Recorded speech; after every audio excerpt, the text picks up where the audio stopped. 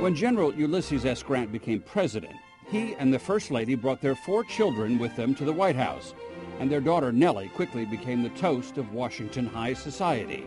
She goes off on this grand tour of Europe, which was not unusual for people of means in those days.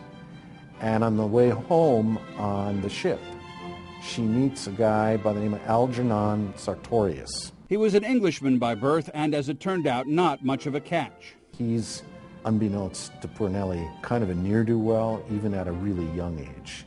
But he pursued her mightily, asked her to marry him, and had the nerve to go to President Grant, who didn't think much of him, to ask for Nellie's hand, which was at least a sign of some bravery on poor Algernon's part. And General Grant acquiesced. The marriage took place in the White House, in the East Room, in May of 1874. The Grant family tried to keep the wedding a private affair. There was a 3-day wedding news blackout. No photos were allowed, though someone peeking through the drapes made this drawing.